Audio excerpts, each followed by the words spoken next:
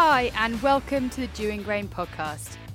Each week we bring you the Dewing Grain market report, giving you up-to-date information and insider advice, followed by Farm Chat, where we catch up on agricultural issues while sampling a beer, Andrew's favourite bit. So let's start with Andrew Dewing and this week's market report. Welcome to the market report. What follows is my thoughts or gut instincts of what the market is going to do. It is not an instruction to trade. Any decisions to trade is yours. Market report week commencing 7th of October 2019. Not a lot has happened this week, so there isn't that much change. We're going to say that feed barley is still 115x. There's lots of boats about in East Coast ports, so there's plenty of people trying to buy it. Same with feed wheat. It's 130x for feed wheat, which is pretty much the same as the last 2 weeks, in fact. And if you compare the price of spot feed wheat 130 and May feed wheat at 138, £8 a tonne for carrying it all the way through, you have to ask the question, can you do something else with the shed to make more money? It's costing you some money to keep blowing it. You haven't got the money in the bank for the crop. You might get bugs. You might have a shed fall in. I don't know. Is there something else that shed could do for you that earns you more than, let's say you're at 1,000 tonnes, £8,000? Just putting it out there. Anyway, milling wheat sticking around the same sort of premium of about £15 premium over feed wheat. The closer you are to a mill, the better that, or the more likely you get that full premium. The further you get, so the northeast Norfolk coast, you probably will be damaged a bit by the haulage rate. But the main thing I want to just touch on this week is malting barley and the lack of dramatic trade in that. There is a surplus, and there's too much barley for too small a market, so the buyer is able to be fussy. And it's proving to be, or will prove to be, an expensive occupation delivering barley to the maltster. We have some maltsters who'll take spring barley with skinning up to 10%, and other maltsters are saying we're rejecting it at 4%, as an example. That's a really subjective test, and it's a very expensive game to play. If the price of spring barley is in the region of £125 a tonne, if it's perfect, then feed barley at 115 isn't quite in the right place, but is it worth the hassle or the risk of a redirection and actually you getting a discount to 115x? And it's getting close to a point where hopefully people will write off that barley and just put it in the feed bin and lose it, because it's too tight and too much hassle. But I've got an interesting scenario for you. At this moment, we have more than enough barley in our bins and in our stock that we've still got to price, that we're trading with the maltster bit by bit. And if someone came along to me and said, "Oh, I've got 3 loads of barley, would you like to buy it?" How would you react if we just said, "We're not in the market"? Now, there's no obligation for anybody to buy anything off anybody. There's no obligation for me to say, yep, I'll definitely give you a price for anything. It's the very nature of, if the market's going to collapse, why on earth would I take a position with it if I can't sell it anywhere else? And we're kind of at that point at this moment. Some varieties, some perfect barleys have got a price, but lots of them are not really there. And if I was to say, I'm not in the market for it, thanks very much, how does that make you feel? Does that make me the baddie? Does that make you the victim? Does it make you, I don't know, angry? Probably. But I must say, at this moment, we are kind of not in the market for malting barley because we've got enough around us. And I don't know what there is particularly left out there to sell, but it is a dynamic. And I think you need to, at the very least, make everyone you're likely to trade with aware of what you've got. So should something arise, or when something arises, make sure that if someone comes in with a serious bid for malting barley, that they're conscious of your crop that hasn't been traded. So I'm putting this as a poor little merchant doesn't know what to do, but it is a real situation where sometimes if there's too much of something, then there isn't a price for it, and that is in the end, something that you should have dealt with before now, which is a bit harsh but true. Anyway, so if that offends anyone, send the complaints to the normal place, and we will obviously observe them at that time. Thanks for listening, and hopefully next week will be a lot more interesting in terms of market movements than this one was. Thank you for listening. Please remember that any decision to trade on this opinion is yours. Hey, this is an advertising space. Reach hundreds of leaders of agriculture, mostly in Norfolk, by advertising here. It's surprisingly good value. If you're interested in finding out how much, email us hello@tinshedproductions.co.uk. Much, much cheaper than any local newspapers, and straight into the ears of your potential customers.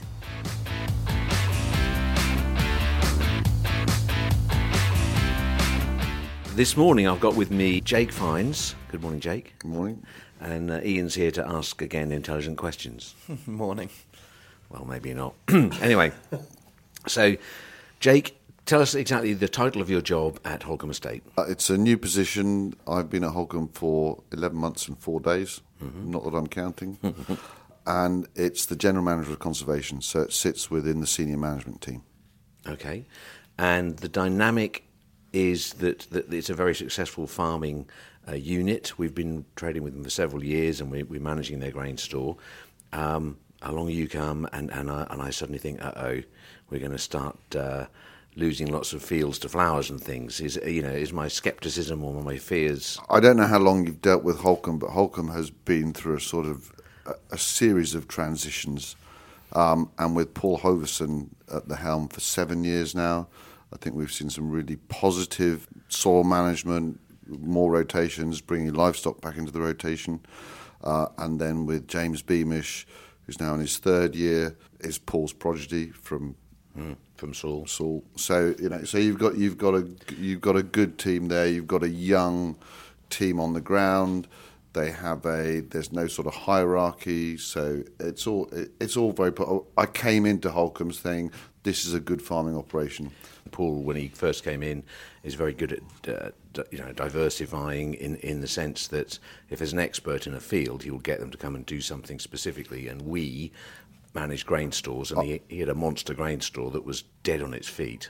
I have 3 golden rules: don't have any friends, only accept invoices, and get a fencer to put up a fence. So I think some of Paul has those sort of principles.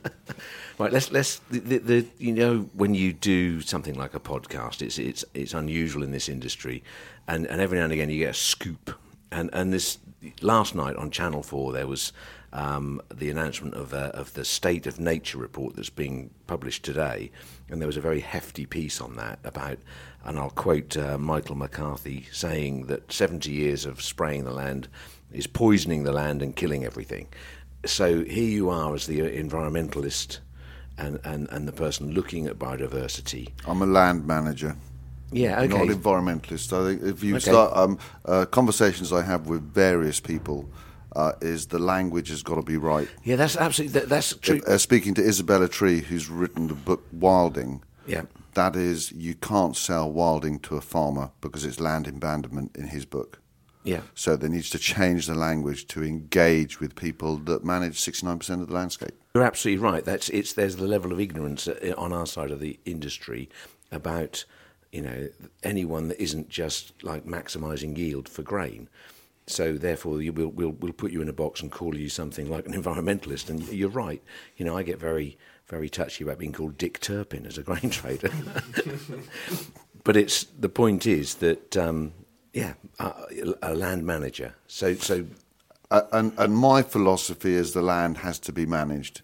Right. So we talk of in the State of Nature report, 97% of hay meadows disappearing from the landscape. We need to reinstate those hay meadows, but we need to manage them. We can't marginalise nature to the boundaries of field. When it was thriving, it was across the farm. But we can still go to the chemical toolbox. We can look at regenerative farming. We can look at how we can heal our soil so they're more productive and they're less reliant on inputs. Okay, so chemicals, the chemical toolbox, is by definition of the report, the poisoning aspect. Let's say we're going to stop producing, it's ineffectual because you can't get clean runs on the land. We're going to make it into a hayfield. How do you manage that? Well, you don't make the whole field into a hayfield. You make the field more economic for the investment in machinery and men that you had. Okay. So you square up your field, Yep. and you make it easier to travel, easier to combine. All those scoots and all those corners and all those the field boundaries that were set up part of the Enclosures Act that are actually not so fit for purpose for modern agriculture, but we can square them up. The scoots, the corners, the where there used to be a pond, whatever the bits that you cut out. And those bits are yields have plateaued. Wheat yields have plateaued at about 8.5 tonnes a hectare. Yep.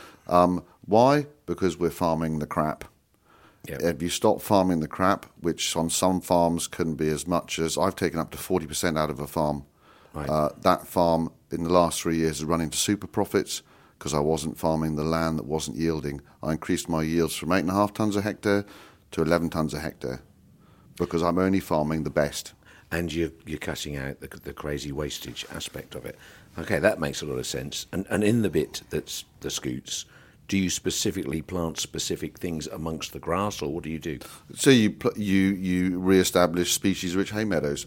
As an example, you might put in pollinator crops. You might cultivate for rare arable plants, things that we have lost through dressers and more efficient combines. So we can let the natural seed bank build up. Mm-hmm. So it's multiple, and we got. Every farm on every field in every county is different. You cannot have one prescription that suits all. No. And the person that knows that land better than anyone is the farmer. Mm. He knows which bit. I drive past a field every day to work where the farmer every year is planting and drilling the same piece of land that was a pond that actually yields nothing. Yeah. I do that. We all do it everywhere. You can see it everywhere. Why the flailing, the 1st of September, and everyone's flailing hedges. Mm-hmm. Why? Because that's what we do. But if you've buffered your hedge, if it doesn't affect your crop because you've taken that area out of conventional food production and you're having some sort of environmental crop that you're hoping will then benefit your food production, and it is managed and it's part of a farming system, so whether it's producing hay as a byproduct of biodiversity, that can go to forage. We're looking at compost. We're also looking at compost that will go back onto the land to improve your fertility. Mm. We're looking at use for AD plant, maybe haylage. Hay has an AD plant usage as opposed to growing maize. So suddenly we can change the whole dynamics of this. So we have a mixed farming system that relies on multiple management techniques for multiple gains. So I mean, there's so much in all of that. The hedge, the 1st of September, out comes the delicately manoeuvred machine that completely slaughters every field hedge that there is. What you're saying is, let it go because you're going to the field. The most expensive operation on most farms is the management of their field boundaries, their hedges. Mm. They don't effectively get paid for it. They do it because it's wet. I've got a margin, so I can travel down and cut it. It makes it look tidier. And why are we doing that? Why do we need to cut all the hedges? So if I've got a hedge running north-south, it has no effect. There's no shading to the crop. If I've buffered it with a hay meadow or a cultivated margin or whatever, I've removed that. So I have removed my scoots to make my arable production more effective. Why am I wasting my time? Why don't I do what they used to do? McConnell invented the flail, I sort of searched it. That was in the 40s. Mm-hmm. And before that, the boys finished doing the arable work and they went on to coppice or lay hedges. Norfolk wasn't, most of Norfolk hedges are part of the Enclosures Act, especially at Holcombe. They're mainly single species, mm-hmm. and they would have been coppiced on a 15-year rotation. I went to a Suffolk farmer who actually has maintained that ethos, and he has double hedges over his ditches. He's on heavy Beckel series clay, and his ditches are pristine and clean, and he never needs to dig them out and ditch them because the hedge has shaded, so there's no growth. Okay, yeah, because ditching and hedging was a summertime job, wasn't it? You've been around for I'm a bit of an old cod, yeah. But so we've already seen a change in cereal production with blackgrass. Yep. So now, in 1963, when grey partridges were at their peak, it was a spring cropping system. That peak never returned because we literally overnight went from spring drilling to winter drilling, and effectively they lost 6 months of food. So we're now with blackgrass, we're now seeing spring cropping. Yeah, And with AD, with maize and sugar beet, we're seeing spring cropping is becoming more favourable because we've created our own problems and we've lost rotations, we've lost livestock out of the rotation. The use of long straw. Long straw. So long straw is it's muck. Okay. So it's the application of. I've never heard that phrase ever. It's a South Norfolk thing, obviously. Well, I was born in South Norfolk. It's terrible. I'm really embarrassed by this. No, I'm usually the knowledge on old things, and you're like, that's great. So long straw is straw muck. Right. Okay. So stuff out of the cattle shed. It's a nutrient product. It's a plant food product. Yep. But it's a pain in the arse, isn't it? Because you have to then, look at some of the costings and budgets I've done for mucking out cattle sheds and then transporting the muck to the field and then spreading it and then the compaction and then if you've got a weather event. But then if an arable farmer looks at the usage of nitrogen when applied, and if the plant isn't at a condition that it wants to use the nitrogen, and then it rains, it just all disappears into the watercourses. Whereas long straw, it's a slow leaching all the way through the summer. So the plant, depending on weather conditions and all these weather events that we have, the plant takes it up as and when it wants it. I at the age of probably 10, was driving a Dexter tractor with my dad and the trailer on the back that he'd put the store muck onto the trailer, and he would literally, I'd stop after every, 5 yards, 10 yards, and he would chuck a few forkfuls out, which he would then by hand go and move over the field. We're talking about really old-fashioned stuff when everyone else was investing in muck spread. So, so you'd end up with a field with lots of little piles of muck on, and yeah, we drove up and down that field. It was nuts, but hey, my dad was there and he had time on his hands. But how much artificial end did he buy? Well, back in those days, your rep would come round and probably sell you 3 bags of 20-10-10, and that was it. But not as much as today, without a doubt. I mean, and the indexes of my dad's land when he took it on to when he left it, both at Bressingham and then at South Walsham, we moved. One of his proudest things when he retired was that everything was way up there, everything was in good state, whereas the previous tenant had taken as much as he can out, as people do.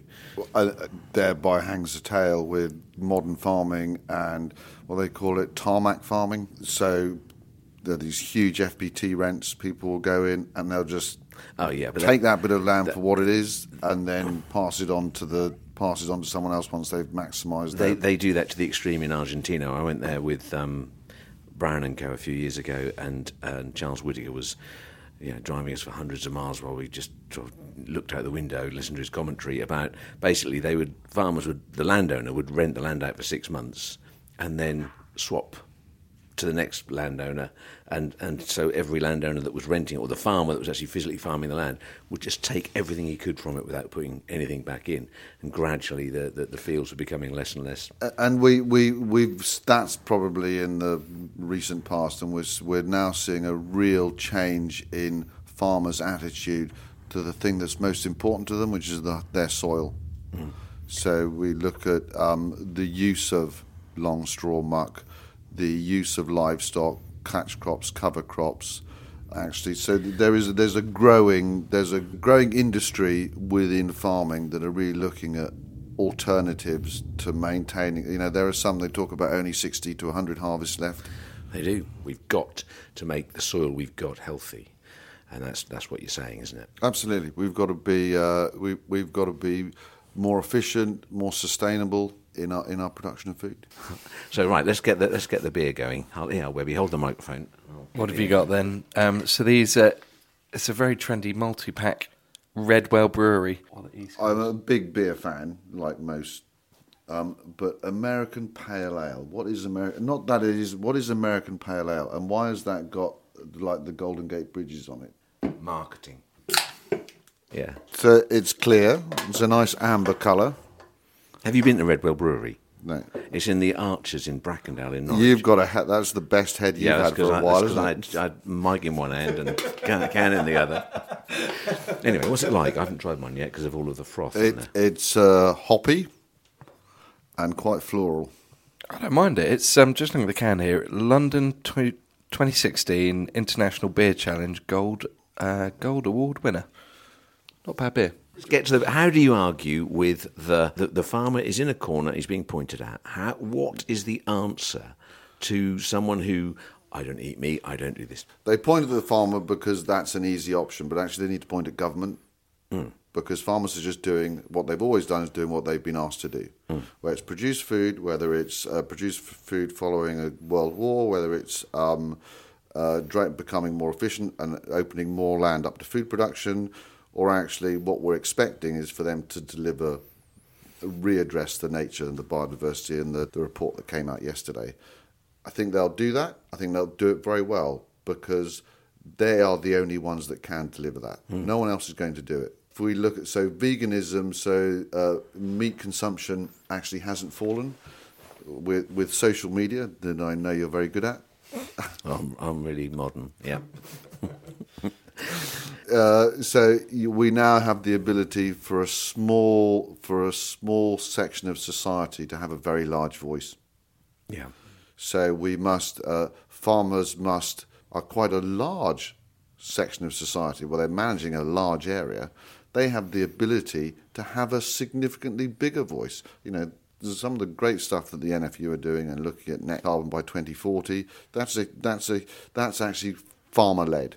You know, and then it was about 2 weeks later, government said, no, we're going to about 2050. So actually, the farmers are driving this. The farmers need to drive the readdressing of biodiversity and nature conservation within the landscape, whether it's farmed, whether it's pony paddocks, whether it's the uplands, whether it's moorlands, marshland. You know, farmers have the skill set to readdress this. If we then come on to methane, where we're all being challenged about beef production, don't associate American feedlots and grain-fed bovine absolutely to grass-fed beef. The biggest. Do you know the biggest crop in the UK? The biggest crop. Well, it's grass. Yeah. Sorry, of course. Yeah. Grass is the biggest crop, and that's what we're feeding to bovine. That's what they like to eat. We might finish them on cereal for their last 6 to 10 weeks, but first and foremost, we're feeding them grass-fed. And just to spell it out, grass grows by absorbing carbon. Exactly. It's grass, actually, a well-managed grass forward is a better carbon sink than a conifer forest. Yeah. So, those are that. The argument there is a defence of your position. That the problem we have is that people have a kind of a very holy point of finger mentality with a very loud voice on social media. Should we be looking at gaining knowledge and coming up with counter arguments about what they're eating? Point the finger back. Is that a better way round it?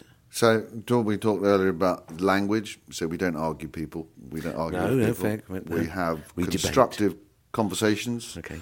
And we, at some points, we differ, but we look for solutions. I think you should have a discussion with my wife. It'd be great because you'd be really defining stuff and you'd get quite cross with that. Carry on. Sorry. Love to meet your wife. Sorry. Does she actually got a medal? Yeah, it's the happiest person in the world medal. When you're at work. Probably.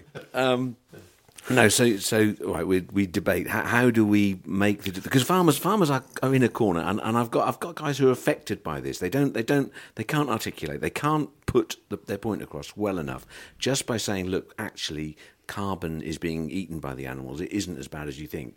The person who's pointing the finger is not going to listen. Yes, there are individuals that you cannot have a conversation with. They have no understanding. I think farmers are becoming better and better at standing their ground and putting across a valid point that actually also needs to look at how they produce food and how more efficiently and effectively they can produce food. I think they're really looking at that at the moment. If I look at Holcomb's herd of beef sucklers, it's probably 800, grazing 400 hectares of wet grassland on the National Nature Reserve, on a triple SI, on an area of special conservation, on a Ramsar site, on a Nantra 2000 site with 800,000 visitors. That I perceive that as a farm. It's a beef farm, and it grows amazing biodiversity at the same time. One assumes that the fields they're on would, if you didn't put the cattle on them, what would happen if the cows weren't on there? They would over time scrub up. Okay, and would they still get all of those titles that you gave? I don't even know what Nantra is. I'm really ignorant. What is that? It's European designation. So when we exit Europe, all those designations will disappear, I suspect. So you lose a few titles. But do you lose the money that goes with it? Is there a reduction in that? So the Nature Reserve it performs just like any other farm. So it collects its income is BPS and HLS. Okay. But actually what it does deliver is significant public goods. So I'd probably see the income increase, bizarrely. Yeah. So the point is it'll scrub up if the cattle weren't on there. You'd still get the same status, but in the end it would be much harder to manage, would it? What we would lose its biodiversity. Okay, that's fascinating. See, that's in itself. So we've got species that have seen huge declines, as per the report yesterday. Let's use lapwing as an example, that have seen 47% declines in the last 40 years. Holcomb's breeding population of a lapwing in the last 12 months increased by 30%. Well, that's with an increasing beef unit, with a better understanding of the synergy between cattle and breeding waders, with species management. So we talk about the general license, and that's a whole nother conversation. But actually, with good management, we can readdress some of the losses, and we're trying to demonstrate that on the Nature Reserve. I saw one of your tweets and I thought you were at the Farmers Weekly Awards, and in fact you weren't. But you made a very important point, because the award goes to... So the tweet you referred to was my frustration. It's great all these industries, whether it's farming industry or the airline industry, or the fashion industry, everyone likes the seasons of patting ourselves on the back. And there are farmers out there doing some great stuff. Caroline Drummond got a Lifetime Achievement Award, and all the wonderful stuff she's done for Leaf. Well deserved, and congratulations, Caroline. But the tone of my tweet was a frustration that we're being challenged to improve and manage the landscape better, but we're not taking ownership of it. And if the Farmers Weekly Award was to have an award for best environmental delivery on a farm, that would send out a wonderful message to all those vegans we talked about previously, to actually... farmers are readdressing the balance. Yes, it would be a very, very positive statement, wouldn't it? But there's an aversion. Farmers, for some reason, seem to have an aversion when you talk about environment, when you talk about nature conservation, when you talk about biodiversity. You have this great opportunity to be the driver, be the ones in the driving seat, to grasp it by the stem and push it forward and deliver it and make these changes and get paid for it.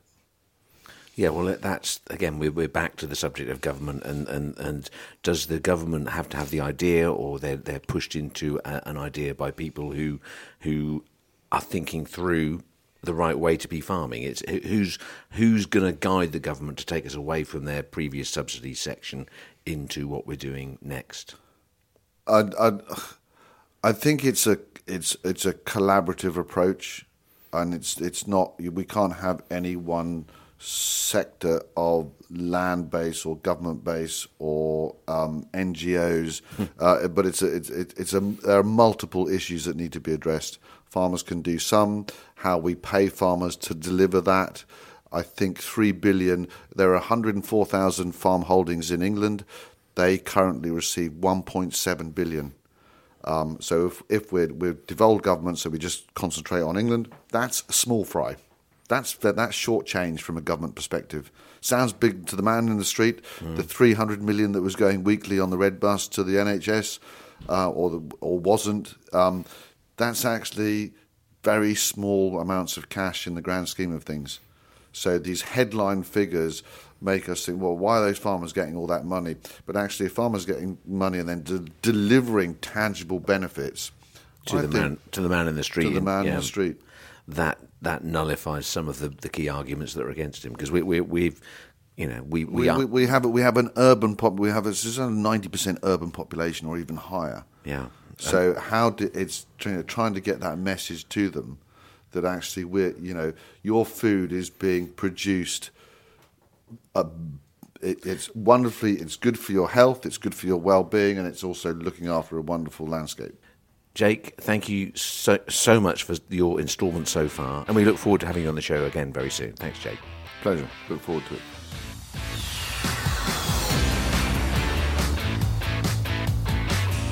Thanks for listening. Make sure you subscribe to get new episodes as they're released. Dewing Grain are independent and local grain traders. From seed supply to harvest movement and storage contracts, we can supply you with the best strategies to help you achieve the highest prices for your harvest. Call now on 01263 731 550 or email info@dewinggrain.co.uk or follow us on Twitter. We are @DewingGrain. The Dewing Grain podcast is produced by Tin Shed Productions in conjunction with East Coast Design Studio.